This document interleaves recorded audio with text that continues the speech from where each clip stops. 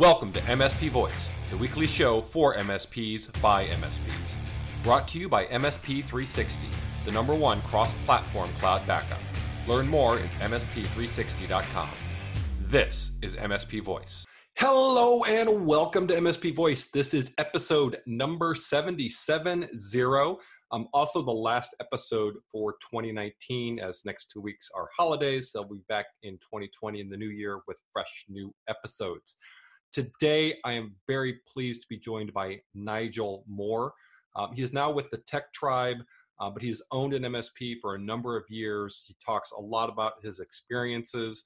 He's written a book that's in the show notes called Package Price Profit. Be sure to check that out. It's available on Amazon. But he shares just a lot of great information. Fun interview. He's Australian, so he's got a lot of great energy. So definitely stick around for the interview. Before we get to that, we've got some housekeeping. MSPvoice.com is your source for all things MSP Voice. We have webinars coming up in the new year. So I talked about one last week. This week we've got announcement for another one with Paul Green, MSP Marketing Edge. That will be on January 22nd. So be sure to check that out on MSPvoice.com. All of our past episodes, and also MSP webinar number 19 on January 15th with Envirosoft. Another great one that I'm looking forward to. So a couple of things coming up there. Also, if you want to be a guest, just hit the link, be the next guest, register, and I will get you on here and we'll have a great conversation. Another little bit of housekeeping thing is it's happening today, Wednesday, December 18th at 2 p.m. Eastern. But if you're listening and you want to join in on it here in the morning, check it out. We're doing a joint webinar with Emsisoft about ransomware, what to do if disaster strikes. This is going to be a fun one. We did a kind of a pre-call about it today. So really excited about it. There's going to be a lot of Q&A, a lot of time for Q&A. So if you have questions for Fabian Wosar, who is one of the leading malware crackers, so to speak, in terms of cracking malware, you definitely want to join this webinar. So hit that up and we'll get you registered. And then finally, in the news, just really one that just really stuck out at me today. It's on Krebs on Security, but ransomware gangs are now outing victim businesses that don't pay up. And what does that mean? It means that at least one group of bad actors has set up a website where they are now listing customers that they have infected with their ransomware and even posting data from those customers. This is kind of a new tactic, and they're doing this for ones that don't pay the ransomware. And it's scary, right? Because not only now are they infecting you or your customers with malware, they can actually also go in and grab the data as part of that and hold it hostage, not just to unlock it, but to say, hey, if you don't pay us, we're going to release this information on the web, which could obviously contain a lot of sensitive information. So this is the group that's doing it now is Maze. I'm sure Fabian will be talking about that in the webinar later today. So might want to tune in for that, or even on the recording if you can't join live. So that's all I've got today. I don't mean it for it to be all scary. And the good news is this interview is a lot of fun. We talk a lot, we laugh a lot. So stick around for that, and we'll talk to you in 2020. Thank you very much. Hello and welcome to MSP Voice. Today I am pleased to be joined by Nigel Moore, who comes to us from down under in Sydney, or the Sydney area. Nigel, how you doing? G'day. I always start off these things by saying g'day. I've got to know my place in this world. I am doing very well, thank you. It is morning here, so I am just kickstarting my day. Good. Yeah, well, it's not too early, though. It's 9 a.m. So it is 9 a.m. So I've already had an hour and a half call this morning, and I'm on to my second one of the day already. So you've had, just from reading the descriptions that I found of you before we joined this call, you've had an interesting journey in this MSP space. It appears. So why don't you kind of lead us through how you got into this business? So I started off. I was poached into an MSP, or back then it wasn't an MSP. It was just an IT support company. Back in about 2002, 2003. And I ended up working my way through that business and becoming the general manager of it. And in about 2007, through this crazy, strange turn of events, probably an entire podcast episode in that one, I ended up owning my own MSP one Monday morning and having a little book of clients to get started with. And so that kicked me off into the journey of having my own business and my own MSP. And then I had to figure out what the heck to do. How do you run one of these things? There was no instruction manual for it. So I had to get started on that journey of making a million mistakes and figuring out what to do and what not to do. So you piqued my interest. How does one wake up Monday morning owning an MSP? When the previous one disintegrates, the previous ownership or leadership or whatnot, and disintegrates, and most of the clients end up ringing you on the Monday morning and saying, "Hey, we want to work with you now." And and so that was the way it started back then. Gotcha. Yeah, because people like to work with people at the end of the day. Correct. Yeah. And they probably in that business, the owner of the business hadn't had relationship with those clients for the better part of a good couple of years, and I have been running it. And then he was kind of slowly going down this, as I said, story for another day, but a severe mental health issue, and kind of abusing some of us as as staff, and so I went down this crazy world, and ended up in a whole world. There was a pile of us that ended up in a world of pain out of that, and we came out relatively unscathed a year or so later, but it took us some time to get through that. And then, as I said, out of it, I had this pile of clients sitting on my lap that all wanted to work with me, and I had the relationship with them, and that birthed the start of my MSP, or my IT company back then, because we weren't doing managed services back in 2007. We took me about a year or so to get started on the recurring income in there as well, and to figure out how to start to roll that stuff out. Yeah, so it's basically what we call break fix. Correct. It was a break fix company when I started. Yeah. Okay, and then you transitioned into the monthly and have everyone on contract, and then you're all good. So, obviously trial and error is a big part of it. And I know that you've shared some of your experiences in some other podcasts, and you've also written a book with some tips and tricks for other MSPs. I have. Tell me about the book. This bad boy here, Package Price Profit. And so being in the MSP coaching space, the number one question that I get asked is, how the heck do I price and package my plans? And I think I've been asked that question probably 300 times. And instead of answering it the same way each time, now I can just say, go read that. Okay. And so that's what I wrote that one about is over the years, I've tried a million different ways to price and package plans, from per user, per device, hybrid, per experience, all sorts of different things. Putting a finger in the wind in the air and seeing which way the wind is going. And I've learned that there's a pile of things that you should do, and there's a pile of things that you shouldn't do. Okay. And but there is no, unfortunately, hard and fast, clear answer as to the way that every MSP should operate their plans. Everyone's got to figure out what works for them. And so what I've put in this book is tips and tricks to help you figure out, or the listener to figure out what is going to work for them, and coupled it with all of the learnings that I've had around different areas where I've gone and tried something and it didn't work for whatever reason. Okay. And so it's based around that. An easy way to answer the questions that I get asked without me having to go deep into them now. I just say, go read the book. And I will include a link to it in the show notes. So if you're listening or watching on YouTube, check the show notes for that. It's on Amazon. It's very reasonably priced. So it is. This is true. It's not going to break the bank. I make 20 cents commission, I think, per sale. It's not going to break the bank, and it's not going to make you rich. But hey, at least it will make you rich. Oh, well, it won't make you rich. Oh no, it won't make me rich. It won't. That's true. The book sales won't. Yeah. So you talk about pricing and packaging. What about when you were running your MSP? What about advertising? I know that's one, and marketing. That's one of the marketing. Other things. That's the second question. Second most common question I get asked is, how the heck do I find new clients? And that is the second book that is on the way. Okay. So you'll have to wait until I finish it. Kidding. Marketing is one of the toughest parts in our space as well, because we don't have a traditional buyer journey like an e-commerce store or anything like that does, where people are buying pretty quickly. We have this big, long sales cycle in the MSP space, which means you've got to build relationships. And those relationships to go from meeting someone to closing them as a managed service deal can sometimes take 6, 8, 12, 24, 36 months. Yeah. And during that time, you can have 15, 20, 30, 40 different touch points to get that client. And so our journey through this managed service marketing world is a long one.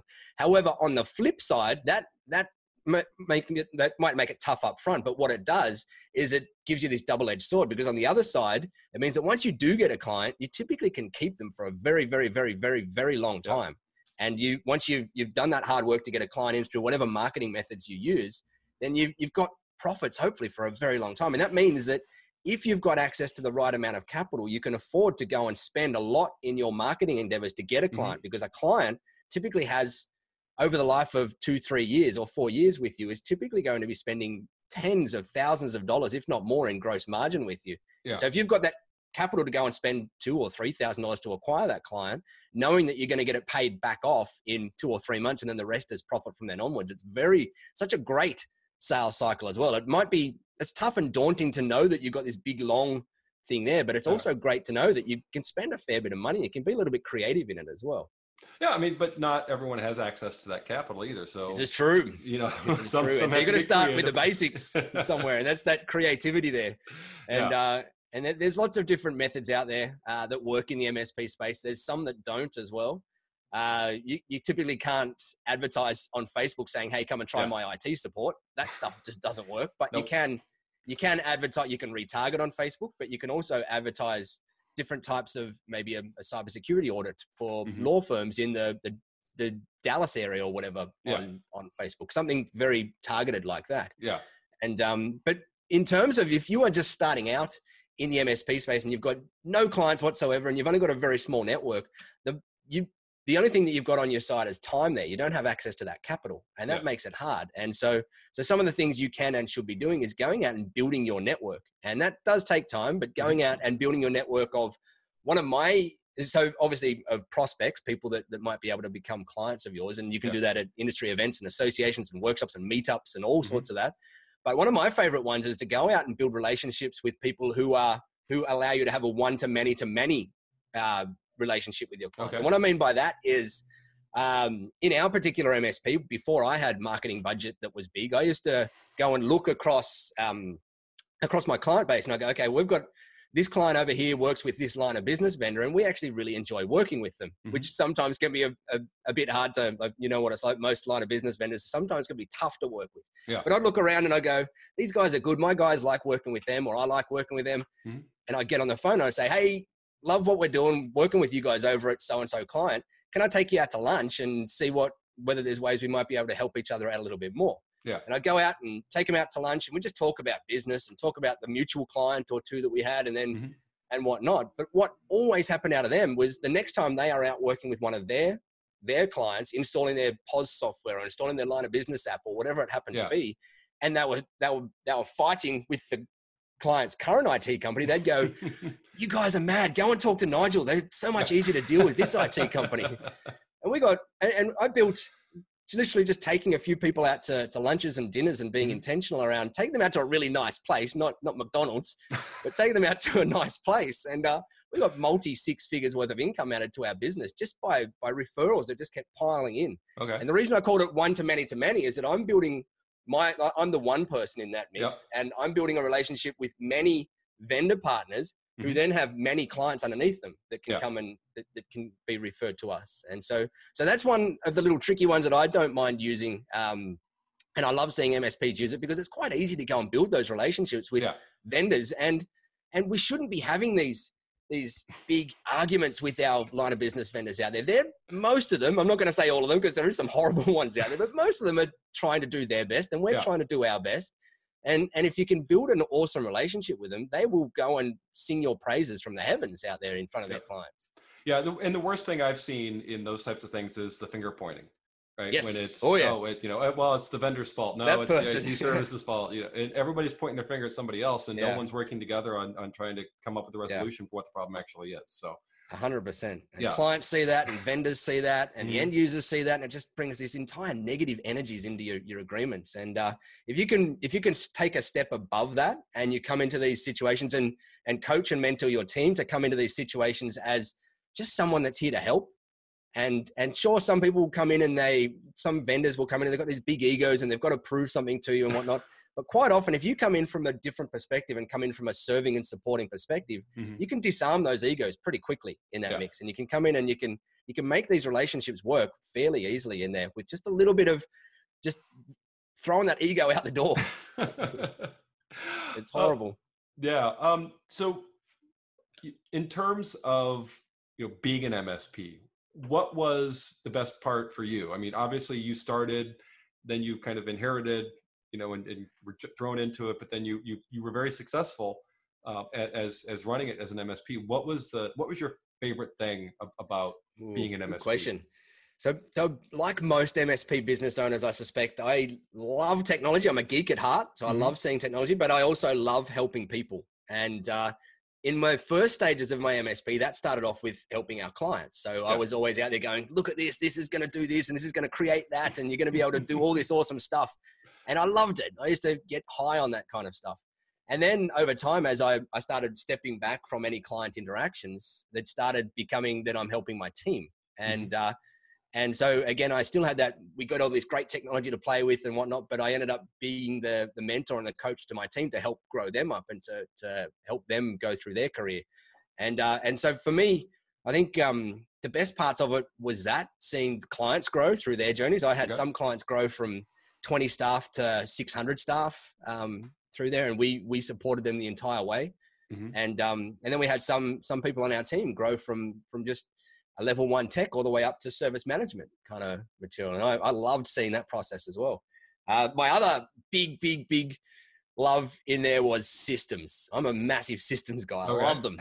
SOPs and building back-end operations. And you might find it, a lot of people find it boring and tough and tedious to dive into, but I love being able to see a business unit or a part of our business or a department of our business or a process in our business and just strategize how the heck can we break that down into a repeatable process and then turn that into an SOP so that then we can really work on making it an awesome process, not just a good process in our business. And I love that side of things as well. There's a few things in there I used to love a lot. Well, that's what you loved. What didn't you like? It's when you're in a business, and this is my personal philosophy, it might not be for everybody, but when you've been in a business space for 15 odd years, you can kind of fall out of love with doing it. And so I got to the point where, whilst I loved the team parts and whatnot, I got to this point in the MSP where we're starting to pseudo coach a few other MSPs on the side. And I really loved that process. I kind of went, man, this is awesome. I'm loving this new challenge and these new things. And whilst I haven't conquered everything in the MSP space, I don't have a $10 million MSP, but I have seen and done a fair bit in our space up until that point. So I kind of fell out of real love with the thing. And so that was kind of the parts of, or the reasons why I ended up transitioning out of that business. In terms of the day-to-day of what I didn't love inside the MSP, it's you go through this journey, right? So it's different at every stage. In the beginning of my journey, I used to love solving printer problems. I used to love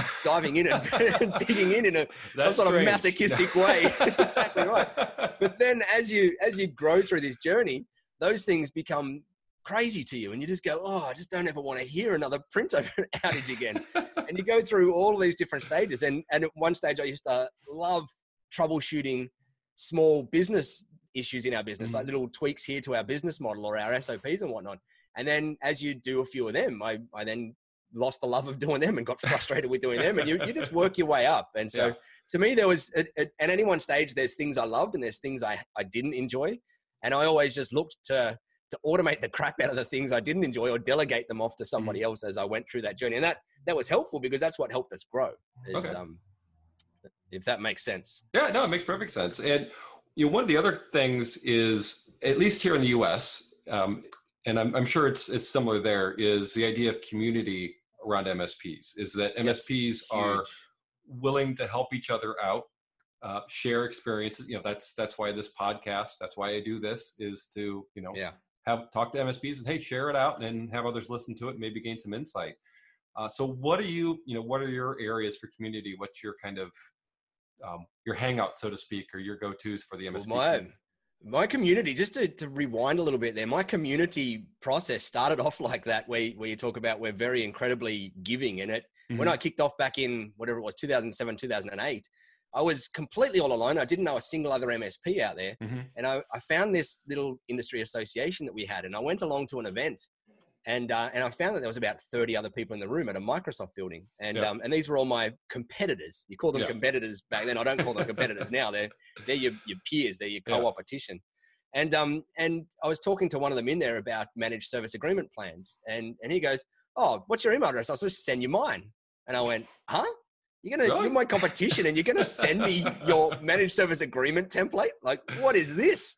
And that opened my entire eyes to this world of this community in our space. And, and it kicked me off on a journey of going and joining a few awesome communities around the world.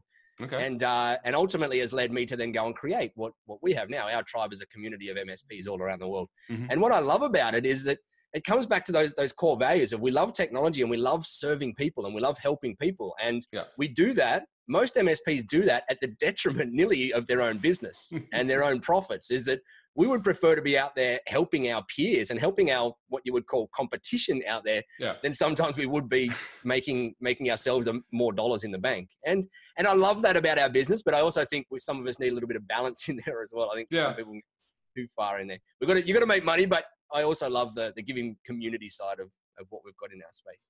Great. It is not very common among a lot of other industries. I obviously work in the coaching space now, and I've got some friends in other industries. And I've got one in the hairdressing space. And you'd think that this one, they would be very open to talking because they're location dependent, right? Like you don't care whether someone 3 towns away is going to do anything. But he said that these guys struggle to be in a room together. All of them, the whole industry in where he operates struggle to be in a room together, even if they're not in the same geographical location as these competition. And I think it comes a little bit from the scarcity mindset that people have in different industries. I believe our industry, because we see this vision of future and technology and all this coolness, is we just don't have that deep scarcity mindset that a lot of industries do have. And that pulls them back from having those awesome giving communities that we've got. Yeah, it's interesting. I'll have to ask some of my friends about the hairdresser part. I found it crazy. And he's a coach. He's got hundreds of them, and he said it's just to get them in the same room and sharing stories and helping each other out. It's just he's found that incredibly hard. Which the wigs fly, huh? Yeah, exactly right. The sharp scissors come out. And, yes. Yeah. So you mentioned something just a little bit ago about technology and the advancement and the excitement of particularly in this space, but just technology in general. Yeah. And what are some of the technologies, whether it's work related or not, that have you most excited? What are you most excited about, either current or on the horizon? Oh, the big one that has me most excited is the whole idea and concept of the brain dock from Elon Musk. And I'm not sure whether you know too much or you've read too much about that, but it's Elon's obviously he's created these crazy cars and he's flying people to Mars, but his ultimate goal is not that. His ultimate goal is this brain dock machine that he wants to build, which is essentially the interface between the human brain and computers. Okay. And we're starting to see the beginnings of that now where you can have artificial limbs that are controlled by brainwaves and whatnot. Mm-hmm. But his ultimate goal is far deeper than that. And if you might have heard of the term the singularity, which is the time when human minds and brain and computers get to the point where they're ubiquitous, where the processing power and the connectivity between the two is on par. And that is, in terms of when that's supposed to happen, that is currently slated for 2035, which is not very far away. No, it's not. It used to be 2045, but they've just pulled it back a decade, thinking it's going to happen around 2035. Okay. And that's where these technologies like these brain docks and whatnot start to come into play around. We would assume, obviously none of us can predict the future, but just judging by past trends and processing power and where things are going that's where it's going to be. And that excites the living crap out of me, but that's kind of 10, 15, 20 years into the future. And it excites us. And I think it also scares the crap out of us. It's like, what, a little bit. what can happen at that point in time? And I'm a believer that us as a human race, we are a smart bunch of cats, and we can solve pretty much any problem that comes towards us within reason, I think. And I feel that there's always going to be bad actors in those things. There has been over the past 10,000 years, and there will be over the next 10,000 years. Mm-hmm. But I think in terms of what am I most excited about in technology, that area there fascinates me. The singularity and and meshing human brains and being able to, like Neo does in the Matrix, inject kung fu into our minds in 30 seconds and then be a kung fu master. Yeah. That kind of stuff is possible in the next couple of decades, I believe. And but then exciting times, yeah, right? But hopefully we don't have to have a body in a pod, in a pod, being fed nutrients. Correct. And so you've got to balance that out as well with the how do we maintain a human connection out of all of this as well? Exactly. And how do we use technology just as a tool, because that's what we should always keep it as, just as a tool, whilst maintaining that we are this meat sack, whereas meat sack on this crazy rock flying through the universe. How do we still maintain that connection to this bag of bones that we got and still be humans in that mix as well? Exactly. And so I think it's the ethics, the morals, the debates around them are going to be endless for the next couple of decades. The technology and the use cases are going to be fascinating. I'm super excited for it. In the short term, though, I just love where the business world is in the technology space at the moment. The tools they've got available to them now are small businesses, to all of us as small businesses. It's just phenomenal compared to what it used to be back in 2002 or 2003 when I first started in the space. Yeah, and especially with software as a service now. Where you've got it, everything's in the cloud, right or wrong, security, yes, but the fact that I don't need to have a massive, bank of servers in my office in order to do all of this great stuff, whether it's just CRM or, like you said, line of business apps, those types of things, everything running in the cloud just makes it so much easier for a business to operate without a ton of capital having to invest to get all this equipment in order to do it. Yeah. So we have got access to these supercomputers, these computers that have got infinite processing power to be able to do and create and build whatever the heck our minds can conceive in there instantly. And it's just crazy. The limiting thing at the moment is not the technology. The limiting thing is this gray, squishy, gooey stuff in between our ears. But even from the small business perspective, right? Payment processing. I mean, look where that's gone just in the last 5 years or so, Correct, being able to have, as long as you have your mobile phone, you can swipe a just card, ding and bang, you're done. Or touch, and you can now take money from customers and sell your wares. So I think that's great. Correct. In terms of technology, though, that you're worried about, what keeps you up at night besides the singularity and becoming self-aware? See, I think it's all the same thing. So to me, it's not the technology that I worry about. It's the people behind the technology. Yeah. And because I don't, as I said, there's always bad actors in every sense of the word. In every space, there's always these bad actors. And I just worry about, we're obviously going to be getting access to some more powerful things as things go on. Things that have the ability to impact and change life as we know it. Yeah. And that to me, with two young kids growing up into this world as well, worries me about what potential we've got. However, you look back 50 years ago and our parents would have been having the same concerns and worries with us with nuclear power and nuclear crisis, right? And so we're going through that same thing as parents and as elders in this world at the moment in terms of that. And so that goes back to my thing of, I think it worries me to a degree about what potential is out there with all these technologies that are going on and whatnot, and also our reliance on technology that's becoming sometimes too far in the wrong direction. Yep. And just as a side note on that, what we're doing at the moment is we've got our kids in a school where at the moment there is no technology in their school. They're being taught to think critically outside of technology. And funny, coming from a tech geek, putting my kids into a school where they don't have access to technology. That's like when I went to school. There's no technology. Exactly right. But what I'm a big believer is that we don't know in 10, 15, 20 years time when my kids hit the workforce, what the world is going to be like. And so I don't want them to know how to wrangle technology now. I want them to know how to wrangle their minds now, and how to be creative and how to solve problems now. Any type of problem that comes at them, because in 20 years time, that's what they need to be doing, is solving problems, not learning how to use technology or not using technology, because technology then is going to be, we can't even fathom what it's going to be like. And so to me, it's enabling our youth nowadays to just be able to look at a problem and break it apart into pieces and use some critical thinking ability and some emotional intelligence to unpack those problems is what we should all be doing at the moment to enable them to be ready for whatever the heck is going to be there for them in that 10, 15, 20 years time. Definitely. So that if they are presented with a rotary phone, they actually know how to turn the dial and then actually use it, right? Exactly right. And if they don't, they can figure out how to solve that problem. That's exactly. Yeah. I just want them to have as many problem-solving skills as they possibly can. And to do that, we need to hit them with challenges, throw them with challenges, and not have it so that technology is the way that they solve every challenge out there. Yeah. Sure, it's useful to use it, but I think we've got to teach our youth and our kids how to solve stuff using their minds first, technology second. Yep, definitely. So that brings us to our rapid fire round. Oh, so this is really easy. 6 quick questions. Nice. Whatever first comes to mind. So first up, iOS or Android? iOS. Okay. Mac, Linux, or Windows?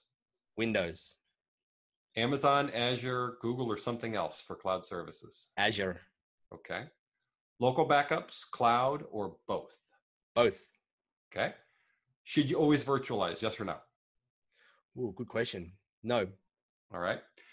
And this is going to be interesting. Which is worse, printer support or vendor cold calls? You've already professed the love of printer support. The printer support is worse. Oh, vendor cold calls. But you said you love printer support. Yeah, back when I was 21. Oh, okay. Not so much vendor now. cold calls, because there's relationship there each time, and you build a new relationship with new people. And I'm all about meeting and learning from new people and experiencing new relationships. So that's the better of the two by far. Okay. Nigel, before we go, any other words of advice or anything out there for our community? Oh, good question. Big question. What would be a parting tip? So being in my space, I get to talk to and see behind the scenes of an incredible amount of MSPs around the world. And what I see out there is so much untapped potential. And now as a coach, that's good because there's opportunity for me to be able to go and create that. But what I want everybody to believe is that in each and every one of you is this crazy limitless ability to go and do and be whatever you have. It's all governed by your belief in yourself. And so if you want to grow a bigger business, you want to create a bigger business, you want to have more impact in the world, don't go out looking for tools and technologies and all this kind of stuff to solve it. Go and focus and working on your mindset so that you believe that you can. Okay. You get that belief in place first and you will be unstoppable. And so that's my parting little bit of woo Tony Robbins rah in there for you to end up the thing, because there is, each of us, we limit ourselves like crazy. We've all got these limiting beliefs in these roadblocks that stop us from going out and creating even more awesome in the world. And I know, seeing behind the scenes of all these hundreds and hundreds and hundreds of MSPs around there, that I can see their potential in them, and I see it's far greater than what they currently believe themselves. And so my encouragement is, all of us, we should always be working on upgrading our beliefs around ourselves and what we can do and what we can create, because each and every one of us has got potential to do huge, enormous, amazing things out there. Great. Nigel, that was awesome. Great tip. Thank you for having me. It's been a real pleasure. So hopefully one of these days we'll get to meet in person. If you ever make it here, or I ever make it there, I'll definitely make sure to come for a surf. Yes. We don't surf much here in Florida, at least not on the West Coast. They do on the East Coast. You got to change that. Here on the Gulf, it's too shallow. There's no waves. So. Well, you got to move. Time to move house. All right, great, Nigel. Have a great day, and enjoy the rest of your week. Awesome. Thanks for having me. Bye. Bye.